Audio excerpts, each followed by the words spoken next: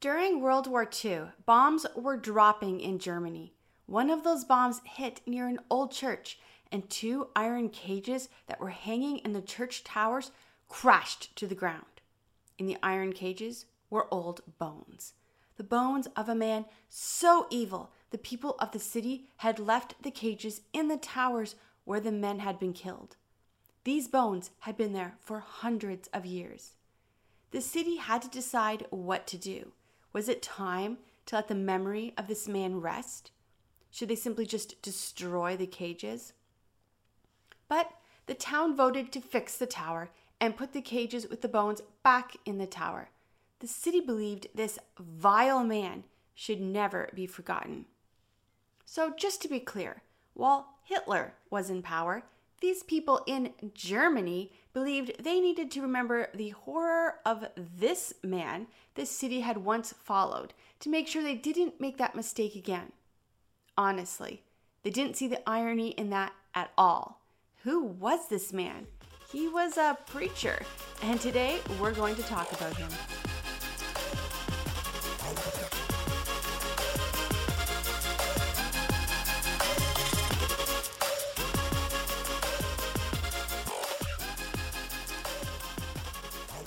Before I start this week's episode, let me tell you a little about what's going on in my life. I've been busy recording and editing here in my studio. One of the things I love to do is record audiobooks or voiceover work for YouTubers, and I've been really busy with that lately. If you have a book you would like to have recorded or you're looking for a voiceover artist, you can contact me for more information. My email address is lauralee@lauraleesiemens.com, and I'm going to have that for you in the show notes below. For now, let's look at today's story. We are in the middle of the Reformation. In our last episode, we talked about the Anabaptists. In this episode, we're talking about the worst church in history, and it happens to be an Anabaptist church. Now remember, there were two ways of thinking in the beginning of the Anabaptist history. One belief was that there was to be no violence at all, not even in self-defense. There was a complete separation of state and church, which meant the church members could not participate in the state at all. They could not run for office in any form. The other belief was that the church should free itself from the state, and that freedom could be taken by force. Today's church fell under that second category. Follow me down a street in Germany. We walk past shops, people chatting and shopping, children run down the street. You can smell the bakery before you arrive. As you open the door and walk into the shop, you are met by Jan Matthäus. Jan is a fun guy. He's charismatic, and you know you will leave with much more bread than you planned on buying. He can sell. He is so good at it, you enjoy the process of being convinced to buy more bread. You feel like his favorite customer, and he has a way of making you feel like royalty instead of the common person that you are. Today, Jan Matthäus is excited about more than bread. He's heard the preaching of Martin Luther. He's so excited about what he's heard. There's a fire in his message. He tells you that Luther has explained that we are all priests and we can all go to God. We can read the Bible for ourselves, and each of us can preach. You stay in his shop for a while, listening to Jan Matthäus' ideas about the Bible. Time flies. You are not the only one listening to the baker's ideas about the Bible and God. Every week, he has more thoughts about the Bible. And one day, his shop is closed. No more baking bread. He has become a pastor. Jan Matthäus started into the Protestant movement through the teachings of Luther, but he soon finds himself falling more in line with the Anabaptist movement. Jan Matthäus believes that Jesus has spoken directly to him. Jesus will return very soon and set up his new Jerusalem. And his new Jerusalem will be in Germany. To be exact, the town of Munster. He tells people they need to move to Munster and prepare for the kingdom. Anabaptists began to move there in droves. Now, the town was a town where Catholics and Lutherans lived in basic harmony together. One by one, they watched as new families moved into their town. The Anabaptists were the minority in the town, but almost overnight, they were the majority. And then Jan Matthias decided he was going to be the leader of the town. And now the majority Anabaptist movement make it impossible for the Lutherans or Catholics to fight back. The first thing Jan Matthias does is implement a law that sounds like what we would call today socialism. That, of course, is not a movement that had been created at this point in history, but it sounds like socialism. Matthias said that the early church shared everything so that no one would be without. Munster would do the same. Everyone should share everything. No one would own their own property. If you know anything about history, you know this idea never works out well. The next thing Jan Matthias did was ban all books except the Bible. He had all books brought to the center of town and burned. Then he had all statues and any Catholic relics destroyed. His followers broke down all the statues and pieces of art in the city and destroyed them. The Catholics and the Lutherans living in Munster were very angry. The statues were to them symbols of the town and the men who had lived there before them. But the mobs were too great, so they couldn't stop them. But it was about to get worse. One Sunday morning, the church was full, and Jan Matthias was preaching his usual fiery message. People were on the edge of their seats, as they always were when he preached. Was the city now cleansed and ready for the New Jerusalem? Had they done enough to prepare the city? But as Jan Matthias preaches, the people began to shift uncomfortably in their seats. It sounds like Matthias is calling for the death of all Lutherans and Catholics. The people had torn down the statues, destroyed art, burned books, but they didn't want to kill their neighbors. One man bravely stands to his feet. All eyes are instantly on him. Perhaps, instead of killing the Catholics and the Lutherans, we could just kick them out of town. Would that not cleanse the city just as well as killing them? Silence. Then Jan Matthias says he will ask God if this will be sufficient and let them know. It's a long week as the congregation waits for the next message. Will they go to church on Sunday and learn they have to kill their neighbors? Jan Matthias gets up to speak. He has heard from God. The Catholics and the Lutherans are to be driven out of the city. But just the men, the children and women, they are to stay. The congregation is happy. They don't have to kill anyone. The Lutherans and Catholic men are not so thrilled as they are forced out of the city. The men are rounded up and driven from the city. Now the leaders in Germany realize the town of Munster is out of control, and soon an army is sent to surround the city. It is ordered that the city surrender. They do not. One day in church, one of Matthias's guards stands up to him. He's a very large man, and when he literally stands up to Matthias, he towers over him. He tells him his laws are not from God, and he thinks he's basically full of it. Jan Matthias is taken aback by this. He calls for a sword and tells the guard he will cut his head off. But suddenly, Jan Matthias is frozen. The thought of actually cutting the head off this very large man is frightening, and he's never killed anyone before. Suddenly, another younger man named Jan van Leiten runs forward with a knife and stabs the guard. The guard hardly even seems to notice. He makes a sound one might make if they get a paper cut.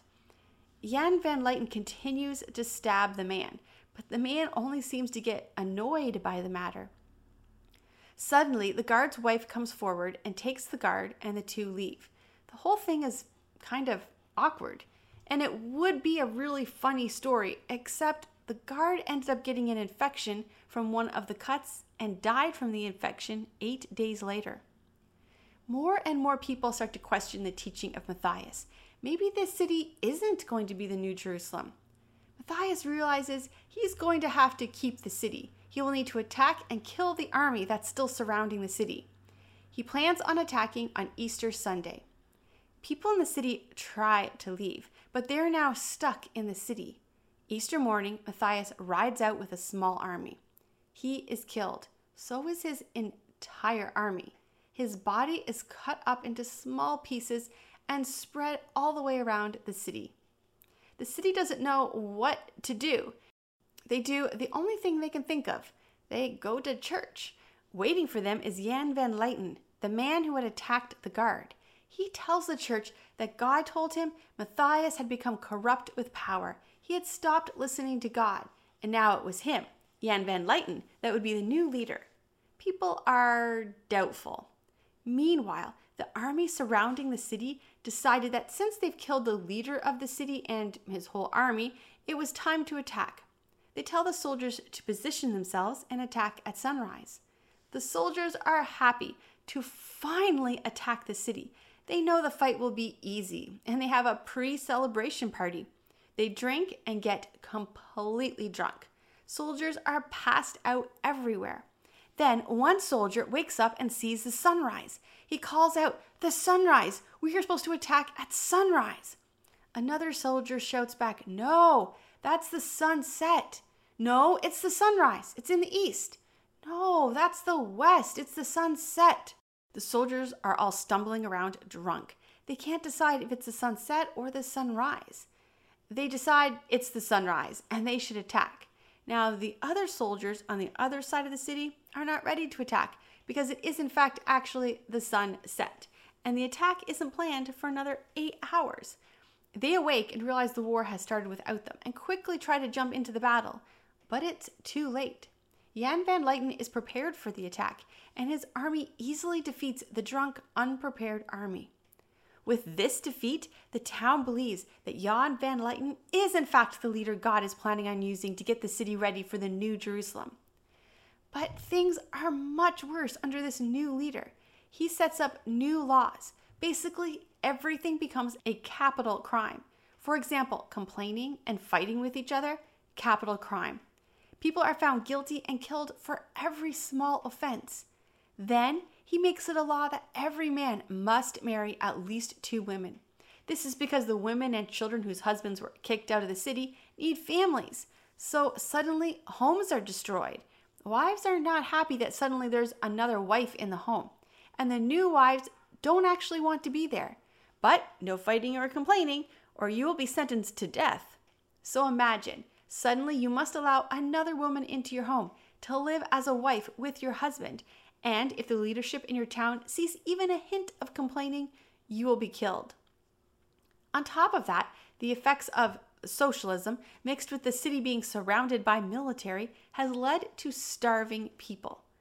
But not for Jan van Leyten. He takes the largest share of the goods and eats, well, like a king. One of his wives is a woman named Elizabeth. She walks through the town. She's dressed in fine clothes and wearing jewelry. As she walks, she sees the people dressed in rags, starving, all with painted-on smiles, afraid to show any fear or sadness as she walks by. Elizabeth knows what is happening is not from God. At the next meal, she stands. She slowly takes off her jewelry. She takes off her fancy coat. She says that her husband, Jan van Leyten, is not doing God's will. He should be taking care of the people, but they are starving while he eats like a king. Jan van Leyten goes into a fury. He grabs Elizabeth and brings her to the center of town. He calls everyone in the city to come. He then forces her to kneel and beheads her.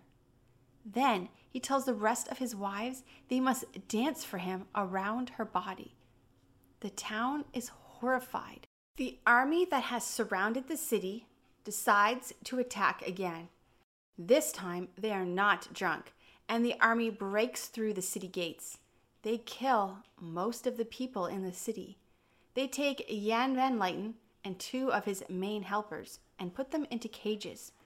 They then publicly torture them for 4 hours.